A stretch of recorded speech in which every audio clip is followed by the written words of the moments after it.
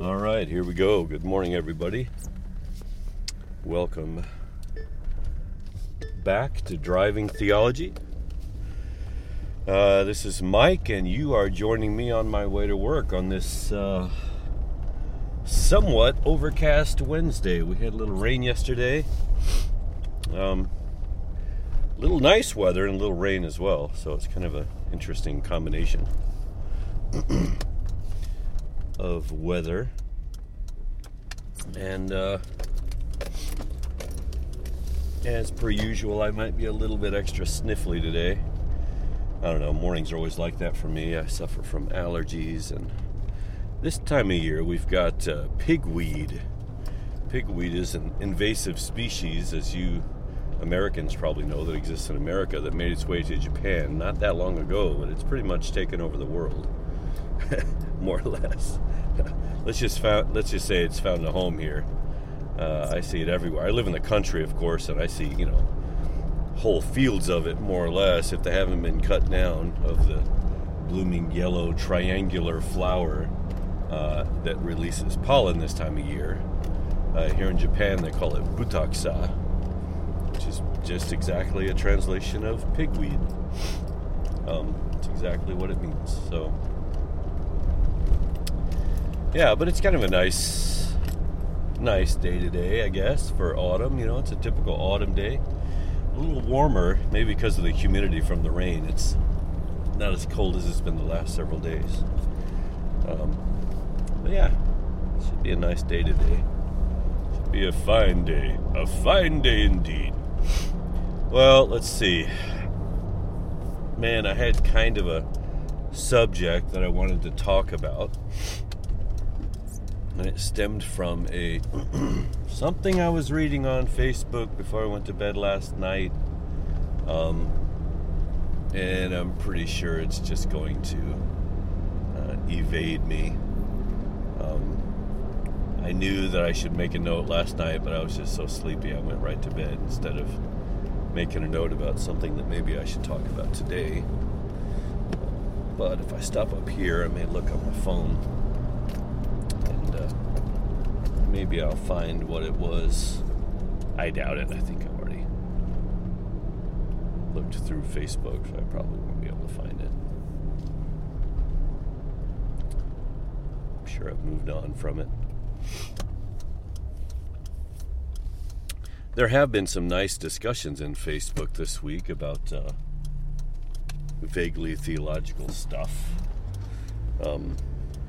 And I think I talked about it, touched on it. In fact, I did 2 podcasts last week, on the same day last week, talking about the subject of, of this podcast called Cultish, and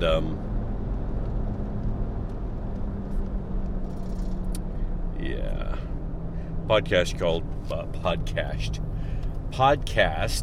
called Cultish, and how they had done an episode on Churches of Christ. And I started to listen to it, but after just, listen to a third, I was just so worked up.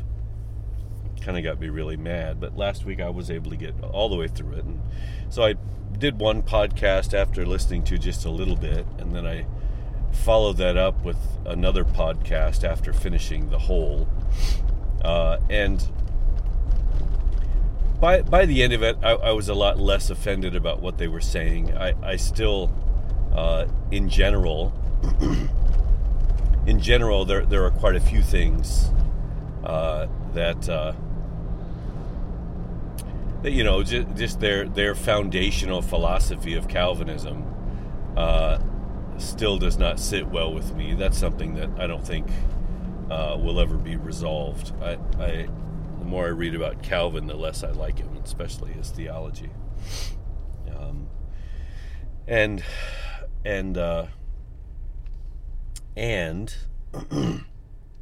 some of the things they said were right spot on, and were things that I agree with. So their problems was with quote unquote Church of Christ theology, because no two churches have the same theology. I went through that, but no two people have the same theology. But with their problems with Church Christ theology, a lot of it I agreed with. I just didn't agree with what they replaced it with, right? They say there's a problem there, and I say, yes, there's a problem there, but then they say this is how it should be.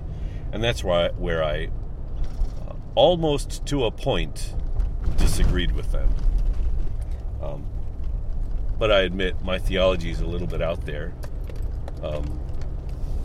It's a little bit too kind, a little bit too soft for people who are insistent that we have a warrior God who demands justice for sin, as opposed to a loving God who has paid the price for sin, right? Who has taken care of that for us. And I think that's a big discrepancy, right? I think that's a foundational problem that, if not corrected, will make you into a very, very unpleasant person, and be completely the opposite of Christ. I don't see how it could not be. And yet I have to admit that the older I get, the more and more cynical I seem to become.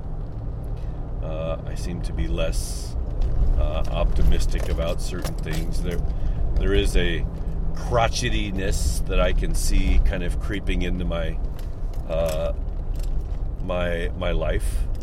Part of it's, that I've lived 52 years. I don't think I'm old enough to be a grumpy old man yet, but I can see myself getting grumpier and grumpier. That's not something I want to be. I really have no reason to be grumpy because of who I believe Christ to be. And I really need to be reminded of that from time to time, because life in this already but not yet kingdom of God is just that. It's already but not yet. It's a process.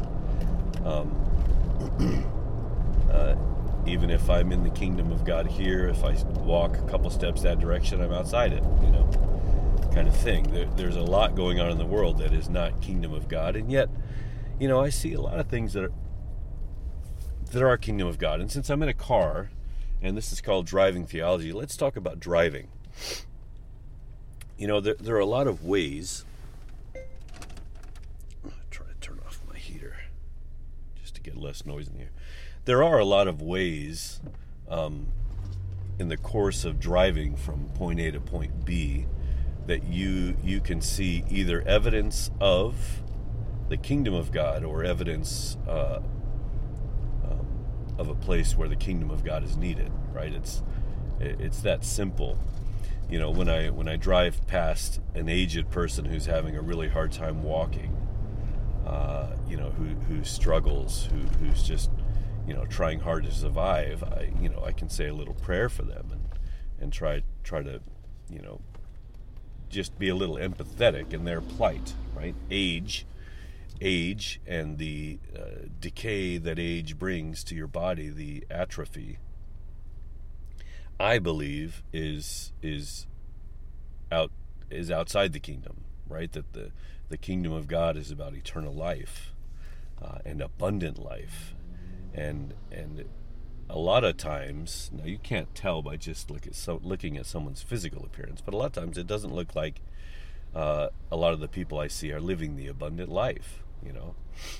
If I see a driver who is especially rude and not courteous, right?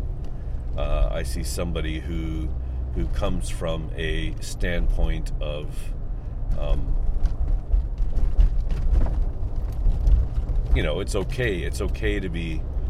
it's okay to get your way in the world, right? It's okay to demand that you get what you need at the expense of other people, right? That other people are only there to help you get what you think you deserve, or something like that, right?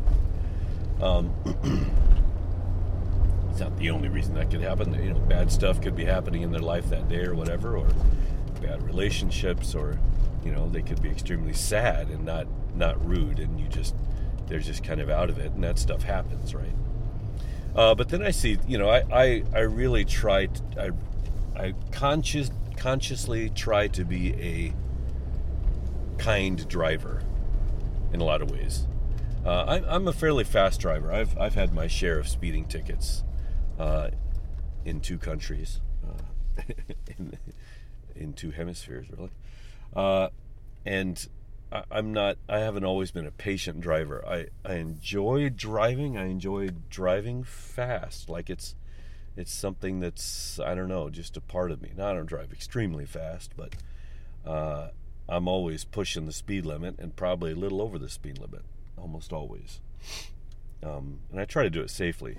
So what happens is I tend to be somebody who creeps up behind other people when you're on just a 2-lane road. It means I can be a tailgater if I'm not careful. Now, the funny thing about tailgating is, from the perspective of the person in front, almost everybody seems like a tailgater. But if you're behind, you have a little different view, and you never think that you're tailgating. But I can tell by people's reactions at times that maybe they've been intimidated by me being a little too close. And so now I actively try not to be that guy. If I creep up on somebody too quickly, I try to, give them space. All right, this is a good time to slow it down. Let's not make people uncomfortable, kind of a thing, And I have to do that from time to time. I have to actively, get myself to pull back. The other thing is, I generally, if somebody's stuck in a place and they're trying to get in or cross the road and traffic's too heavy, I'll generally try to stop and make a space where they can get to where they need to be, in order to alleviate traffic a little better. That's just something that I try to do. Like, I know that that's a kind thing to do. Not always good at it, and sometimes I miss opportunities, and I get a little ticked off. You might remember, if you listened to last week's first podcast, because I did too, last week's first podcast, I get a little miffed at this road construction that I just went around again, that I keep forgetting is there. It's really not a big deal. It doesn't cost me that much time. It's just, I have a little bit of a pet peeve with the lack of road signs and preparation for you to take a different route when a route is blocked. Right? In the States, I'm used to detours being very clearly marked and easy to find your route and stuff. Where in Japan, they're just kind of like, sorry, you're out of luck. It seems like to me. Now, it's probably not the case. It could be that I'm just not reading the signs well, or just not trying to learn about how that all works. Whoa, that bus is coming fast. Lady, you gotta go. Yeah, so I do get a little ticked off every once in a while, and I guess the last couple weeks has been a little stressful with some stuff. My goodness. Now I'm getting a little ticked off now because this lady's going 20 kilometers or maybe 10 kilometers under the speed limit. This is not going to be good for me. I may have to pass her at some point. I'll try not to get mad about it. Anywho, yeah, because this will definitely make me late if she's going very far. Well, oftentimes they don't go far, these kinds of drivers. Last night, similar thing happened where I was really hoping for a little, courtesy, because I wanted to make a left turn and I was stuck in kind of rush hour traffic, and this car just needed to inch up just a little bit, and I could have squeaked through it. I put on my turning signal and kind of hoped that they would, just be aware of what's going on, and that they would, slide up just a bit so that I could be on my way and not have to wait at this long line of cars. But no. Person could not be bothered, believe that they had a right to their space, and kind of, how it is. Anyway, and a lot of this maybe in my head, maybe they didn't even notice, but it did get me worked up, right? One of those little things like that. So it's not that I'm always trying to, that I'm always successful at being a kind driver. Certainly not the case. Definitely not the case. But I do understand. I do understand the importance of being a kind driver. I understand that is a good thing to strive for. That when I do get upset, I shouldn't be doing that, and I should try to do better. I'm totally gonna buzz around this lady here. She's way too slow. Way too slow. So, yeah, I understand that. I understand that I shouldn't be like that necessarily. That's not a good way to be. Whereas used to, I think I would have justified it. I would have thought that I was entitled to drive the way I want to drive, and that everybody else is a bad driver on the road. Well, I hope that I've grown a little bit to where I understand that no, that's not necessarily the case. Everybody has a different perspective from their car, and some people are really good rule followers, and some are not, and that creates a tension, right? And I totally understand that now. So I try to be a kinder driver, more understanding. Actually, when this time of year is kind of stressful. We have a lot of events and things that go on this time of year all the time with our school, and so I'm probably a little shorter tempered than I ought to be this time of year. But I think Christ in me is one of the is the reason why I could even begin to try to be a different driver. I think generally people become more and more cynical drivers, ruder and ruder, like it trends the opposite direction. Although I could be wrong. Part of becoming old is about having more patience, possibly. But I don't want to be one of those drivers that everybody's afraid of or whatever. It's already kind of happens because I have a big car and I've got a foreigner's face. That kind of already happens a little bit, but I should smile more probably when I drive. Look like a really. I probably already look weird because I'm always talking to myself in this car while I'm recording this podcast. But anyway, man, where was I going with this? Yeah. So my point is, if you think that God can be an angry, tyrannical God, then on some level you are going to excuse your angry and tyrannical ways, right? And anybody can be a tyrant, right? Anyone can be a tyrant. A tyrant is just when you've got a little bit of authority, you exercise it in an absolute way. So yeah, anybody can be a tyrant.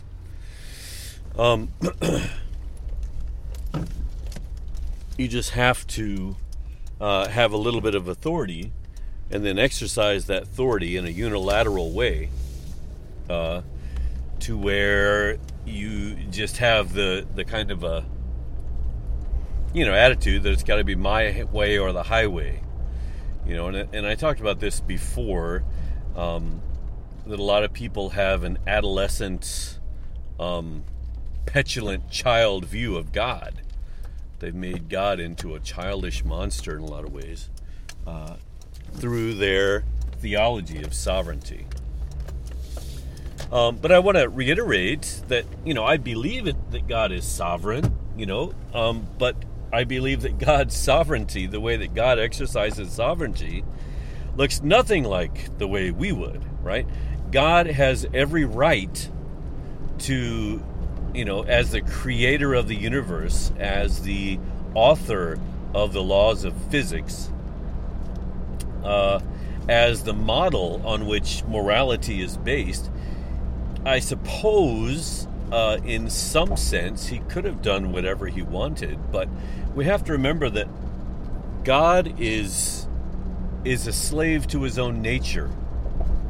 And that sounds bad, but God's nature is so good that for him to be a slave to his own nature is a very good thing. Right?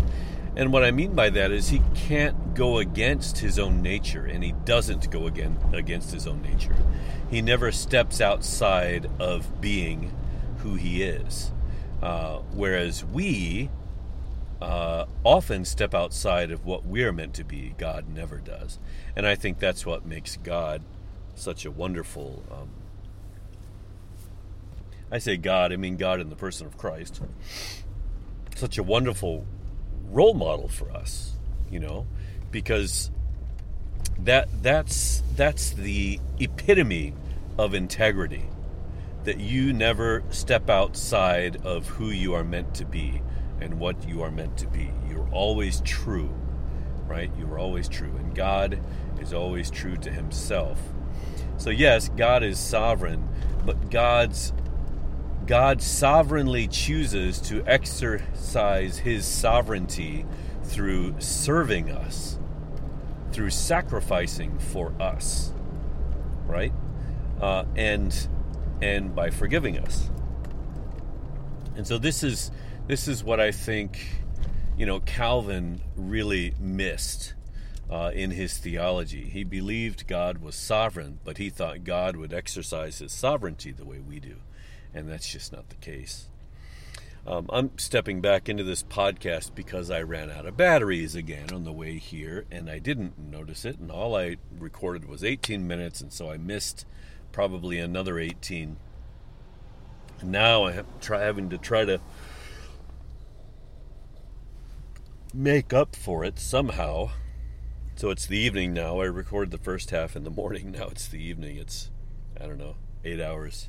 8 hours later, even more than 8 hours later than when I recorded it the first time. And so I'm having to remember what I said. And as you know, I don't really follow a script. So this is probably going to go a completely different direction. So in the morning, I re-listened to the part that I did record, so I kind of get a bit of a trajectory. But, these things just take off on tangents. Because of the style of what I do, and I'm not even the same person this afternoon that I was this morning, so it's hard to get back on that horse, but I'm going to get on a horse of some kind and try to finish up this podcast.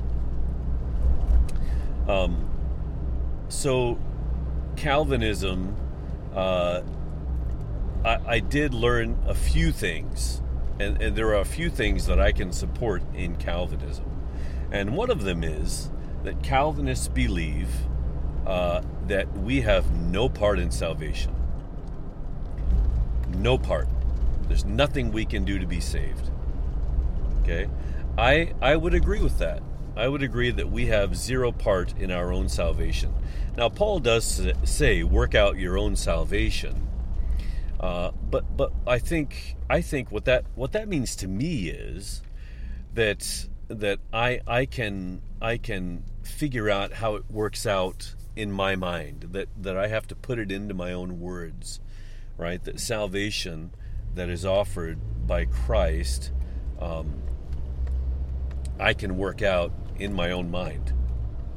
And I should, right? I should somehow be able to talk about the salvation that Jesus gives us in my own words. It needs to be a part of me to the point where I can express it without just regurgitating scriptures or something like that. And so I agree with Calvin that we have zero part in our own salvation. That is all the work of Christ. Totally agree. The problem is that Calvin only affords that grace to people who were predestined, who were pre-elected, who he calls the elect. The Bible calls the elect as well. that's where I disagree with him. I think, yes, Jesus' salvation is freely given, but I think it's freely given to all, that Christ died for all. And I think this is a pretty important discrepancy. And you may be wondering, why am I doing 3 consecutive podcasts on Calvinism? What I in my study, and what I realized is that my tradition comes out of Calvinism directly. Now, it's a response somewhat to Calvinism, but there are parts of Calvinism that remain, right? So Calvinism was born out of the Catholic Church, right, as the reformation or reforming of the church in a way that, at least in Calvin's mind, repairs the damages done by the Catholic Church on the true church. And so it reforms the church in a new way, okay? And so he reformed everything from the practices, the rituals, the liturgy, the music, and the theology, right? It was basically a complete overhaul of what it means to be church and what we think of who God is, right? But my tradition, so out of Calvinism has a couple different branches. The Scottish branch is called Presbyterianism, the Presbyterian Church. And from the Presbyterian Church comes the founders of the Restoration movement, right? And that is Alexander Campbell and his father. Can't remember his father's name. Maybe John and Alexander Campbell. And then another branch of a very similar theology was Barton Stone. Okay, so it's called the Stone-Campbell movement. Followers of Campbell's theology and ecclesiology, and probably eschatology, were called Campbellites for a long time, but eventually that became the Churches of Christ, the Disciples of Christ, and the Christian Church. 3 different branches. And then 2 of them, I believe, the Disciples of Christ and the Church of Christ, kind of became the same group, and then the Christian Church is the other one. So those are the 2 main groups today, the Churches of Christ and the Christian Church. And my family, which I talked about before, comes from the Churches of Christ, and so that's my tradition. But John Calvin, along with especially Alexander Campbell, are the founders of the Churches of Christ in steps, if you will, separated by a couple hundred years. And so I feel like I probably need to do some work with Calvinism, and maybe later with sorry, I almost said cannibalism, but I meant Alexander Campbellism, not cannibalism. We didn't eat people, although anyway. But Calvin's the first one, and I think his theology is incredibly, what's the word I'm going to look for a certain kind of person, for certain types of people. His theology is very desirable. It answers a lot of questions, not correctly, if you ask me, but it does answer questions, right? Who's going to heaven? How do you go to heaven? What is God doing in all of this, right? He tries to answer all the questions that we have. I just think he gives poor answers, that's all. And sometimes we don't need answers. We just need to sit with the questions for a long, long time. The questions are probably far more valuable than the answers.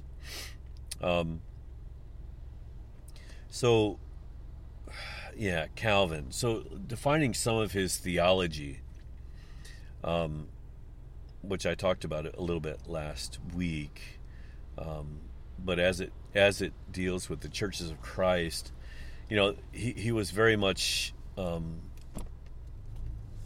I think they did infant baptism, and churches of Christ kind of pushed back against instant baptism, and they did adult baptism, or at least young adult baptism, for the remission of sins.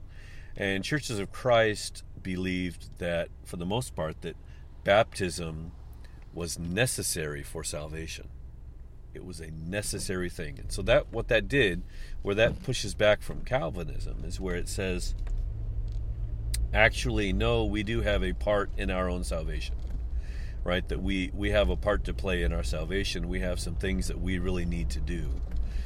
And one of those is baptism. Another one of those is to continue to live a good life that churches of Christ didn't necessarily believe in once saved, always saved. Now, interestingly enough, confirmation of salvation was something that the Calvinists, I think, championed, and especially, I think, later groups, possibly in the First Awakening or the Second Awakening, where they believed that you would have some kind of an inner mystical experience that would confirm your salvation after you were infant baptized. So you were baptized when you're an infant, but later you would have a confirmation, that you would have some kind of an inner assurance of your salvation between you and God. You would have a mystical or a real experience with God that you would perceive to be as a confirmation of your salvation. Now, I do agree that mystical experiences happen. I've had some mystical experiences which confirmed for me the reality that Christ knew who I was and was involved in my life. And yes, I think personal experience is very, very much a part of, should be expected of what it means to be a follower of Christ, right? Without personal experience, I feel like we're just kind of making a guess, almost an estimate that Christ exists. But the personal experience is an assurance that Christ is indeed involved and witnessing your life and is there alongside you. And I've had those experiences. But where I think some of the early churches in the what they call the Great Awakening and the Second Awakening, and I think there's even a Third Awakening maybe, is that you will have a confirmation at some point of your salvation, which is also important. Now, I think that there's some danger here. Sorry, it's been a long day. I think there's some danger that if you're only looking for this confirmation experience of Christ, if you're anticipating it too much, I think what can happen is that you will create that in your mind, that your mind will kind of make something up, like that's a possibility.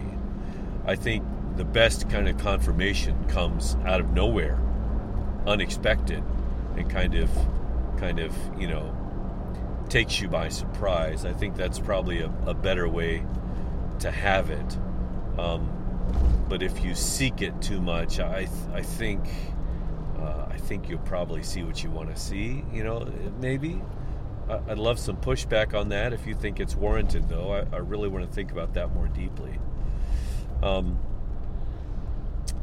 But yeah, where I think churches of Christ, where they would kind of agree with Calvin, is that in the doctrine of the elect, I think churches of Christ kind of took it in a direction of, well, we have the truth, therefore we are the elect. The elect will come from the churches of Christ and nowhere else. Now, that's a doctrine that seemed to have come into the churches of Christ at some point. right? We believed that we were getting it so right that we were the elect, right? That everybody else was going to hell. Now, John Calvin wouldn't say something so blatantly scary. That's kind of scary religion, if you ask me. I think John Calvin would have been much more humble about that. I'm not sure he would have ever even, maybe I'm wrong, so I'm not an expert on Calvin. Maybe he never would have said that for 100% sure that he is the elect, right? Maybe he would have. I don't know. I don't know how that came about. But I do know that there are parts of Restorationism and Reformationism that were striving for more of an ecumenical acceptance of one another, even though we're not in the same traditions. But churches of Christ seem to have gone away from that. And so they kind of bent Calvinism even farther in their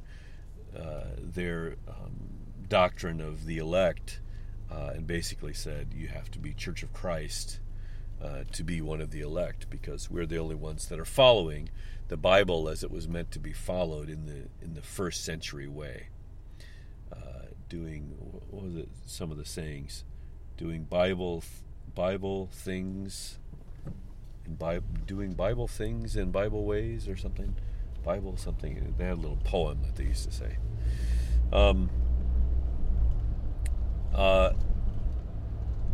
Actually, that may have come from Calvinism, now that I think about it. John Calvin was somebody who was very much into following Scripture to the letter, right? Following Scripture to the letter. And so what he did was he did away with the idea that the Catholic Church held. They held that basically there were three ways that we followed God. One was following the Bible, but the other, and equal to it, was following the tradition. And maybe one other that was equal to that was following the Pope himself. That these three authorities existed: tradition, and maybe also known as the Church, Scripture, right? The holy books, but also the Pope himself, right? And so John Calvin tossed that out and he said, no, sola scriptura, only Scripture, only the Bible is the authority of how we can live. And so the Churches of Christ definitely accepted that doctrine from Calvinism and continue to run with that today. The problem is they don't define Scripture in the same way Calvin did. So, to take his doctrine but not interpret it the same way is kind of iffy, if you ask me. Perhaps we should challenge more of what we think Calvin was into because of that.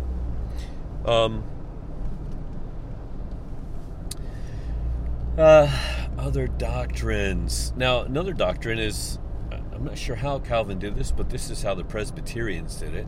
They had the presbyters were elders, and they believed that each congregation should be overseen by elders, local elders. And so they did away with the Pope and the cardinals and the overseeing hierarchy of the Catholic Church. That's something else that they did away with. And Churches of Christ also maintained that type of local hierarchy, to the point where they believed that churches should be autonomous, locally autonomous, and not beholding to any kind of an overseeing hierarchy of any kind, except that of the local church, and that was elders who led the church, elders, deacons, and then the teachers and things like this. One of the teachers was the preacher, and so they really tried to have a more local-based hierarchical system, and I think that's something that they held over from Calvinism. They maintained Calvin's hierarchical structure, which is more local-based. What else? Sola Scriptura. Yeah. So these are things that, in some ways, did influence Churches of Christ, but in some ways we changed them just a bit. There are a couple big-time doctrines, of course, that I say we because I grew up in that tradition, so I understand it well. Now, as I've said before, I no longer adhere to the doctrines of the Churches of Christ. I think foundationally they are flawed,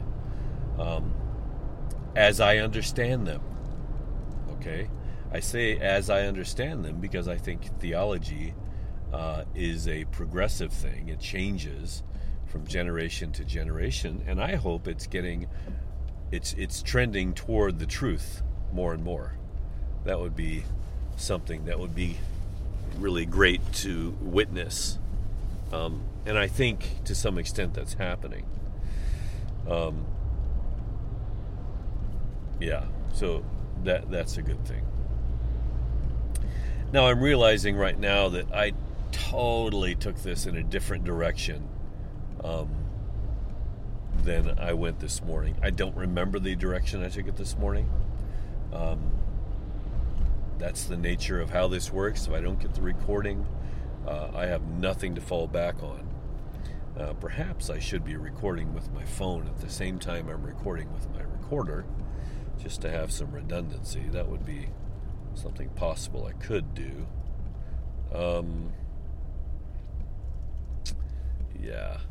But you know what? I'm probably going to just go ahead and cut this off here pretty quickly. I think I've probably done enough to have a 30-minute or so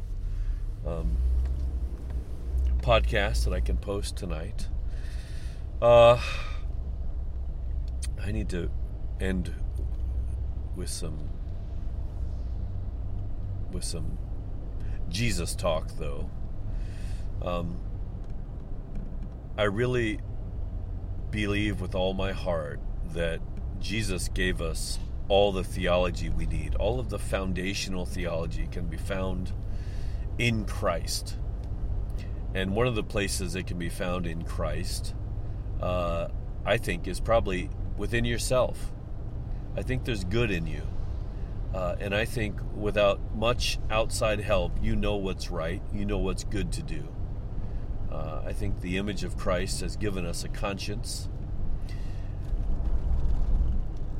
I do believe, however, that you may have gone so far down a dark road that your conscience no longer is accessible by you, that you've practiced ignoring it for so long that you no longer hear it at all. That's possible.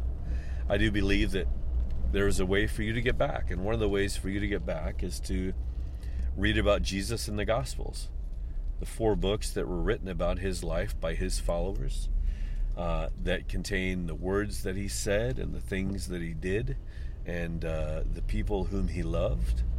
I think that's one great way to do it. And the other great way would be to find somebody who is good, that can start influencing your life. Somebody who does things for others. Somebody who looks outside themselves and uses the resources that they've been blessed with to bless others.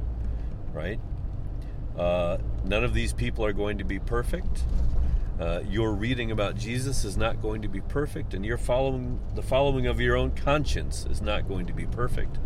But I think if you will just try to look into these 3 areas, I think you'll start trending toward goodness and start understanding the goodness of Christ. And it exists around you somewhere. You may have to look for it. You may have to seek it out. But I think you can.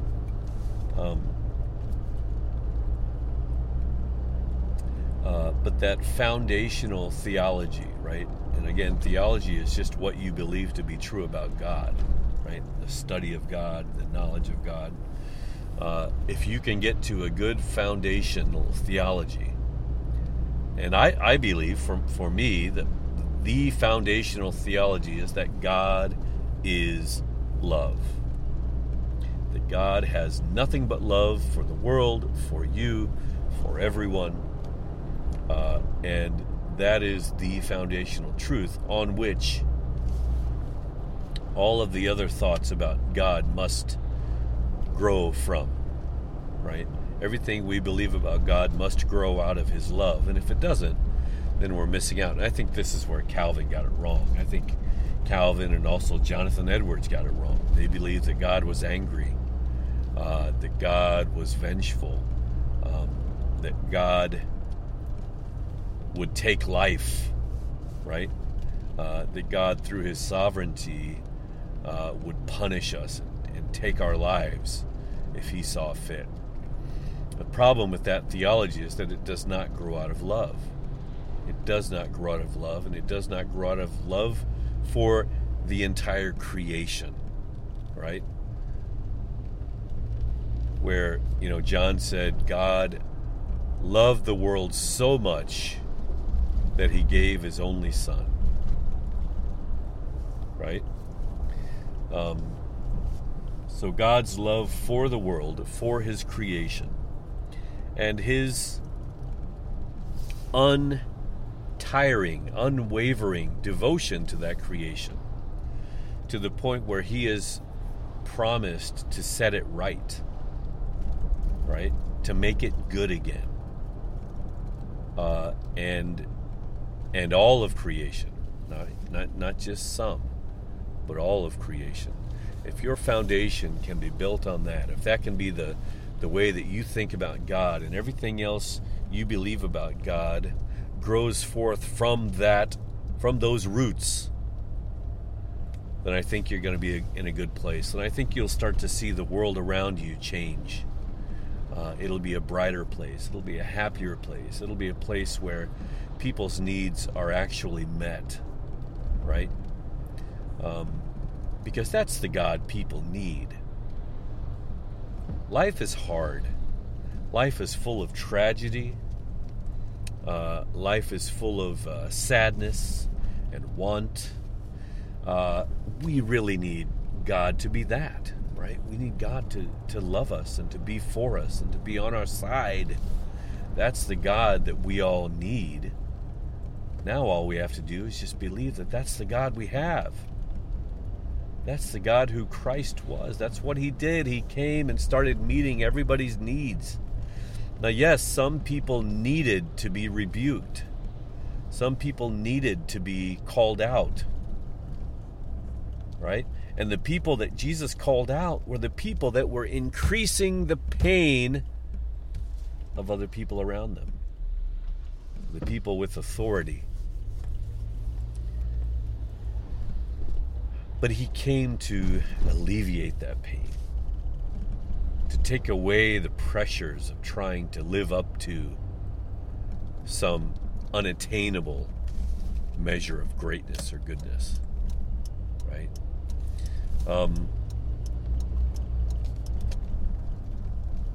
Build your theology on that. God is love. Those are the roots of good theology. Everything else must grow out of that and must be consistent with that. It can't be God is love and God hates his enemies. God does not hate his enemies. God cannot hate.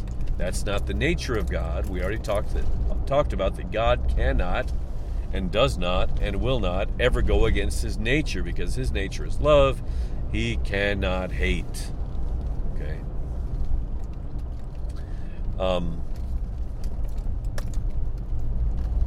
I don't know how else to say that better. I really don't. Build your foundation on God is love, your theological foundation on God is love, and everything else will fall into place. Doesn't mean you don't have to be diligent about making sure that everything you believe is attached to those roots. Oh my goodness, person. You just gotta pull out in front of me. All right. It's your funeral. I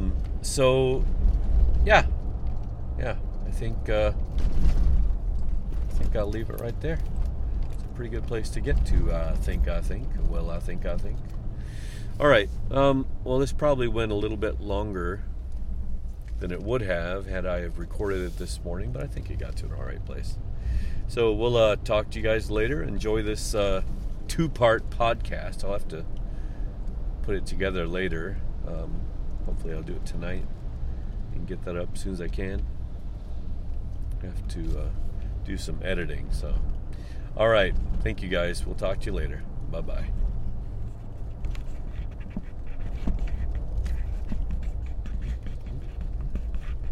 How do I turn it off? How do I turn it off? I don't remember. It's down here somewhere. No. I don't even know.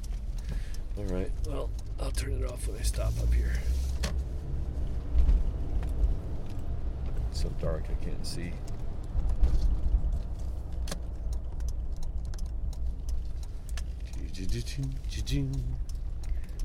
All right. Let's see here. There we go.